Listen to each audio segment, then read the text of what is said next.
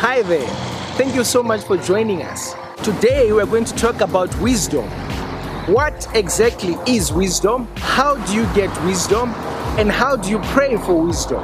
Suppose that God came to you and said, "My child, you have been such a good person this year that for Christmas, I'm going to get you to choose any one thing in the entire universe that you want. Anything at all. What would you choose?" We know exactly what Mariah Carey would go for. Mariah Carey would say, "All I want for Christmas is you." We also know the Notorious B.I.G. Biggie Smalls would say, "No need to be greedy, just enough to feed the needy." And Dr. Dre, we know what he would say. He would say, "Barbecues every day, driving fancy cars, hey, hey." I think Dr. Dre is probably a South African American. You know, South Africans and their brides and their barbecues, that's what they would say. But what would you say? What would you choose? Let me tell you this. The Bible says wisdom is the principal thing. Get wisdom, get understanding. Wisdom is the principal thing. Get wisdom, get understanding. Out of everything and anything you can get, choose wisdom. Wisdom is the thing to go for.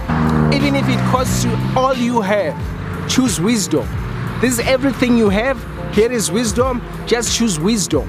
Because wisdom is the main thing. Choose wisdom. Now, there are certain characteristics that wisdom has. Wisdom is the ability to get things done. If you get thrown into an institution like this, a varsity, and you're able to come out with a degree, it shows a certain level of wisdom. Book smarts, yes, but wisdom nonetheless. Or being thrown into the streets and you're able to come on top. Wisdom. So wisdom means you are thrown into any situation and you come out of it on top. The Bible says a wise man sees danger coming and he takes precautions.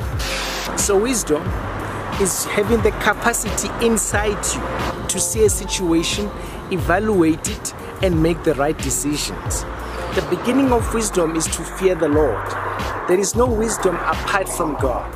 If you ignore God and you ignore His works, you are not wise. The beginning of wisdom is the fear of the Lord. The word of God will give you wisdom. It will make you wiser than your peers or enemies, wiser than experienced people or elders, and wiser than teachers. The word of God has the capacity to endow wisdom upon anybody who reads it. One of the first steps you can do to gain wisdom, read the Bible, get wisdom from the Bible. Wisdom is like Jesus. When you get Jesus, you get everything.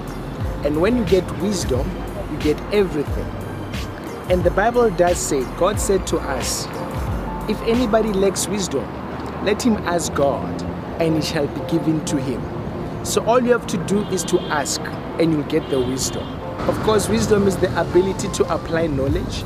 Wisdom is the ability to apply principles. And wisdom is the ability to acquire what you want. You know what you want and you go after it and you get it. Wisdom is also knowing your limitations. So all these things together make up wisdom. Thanks.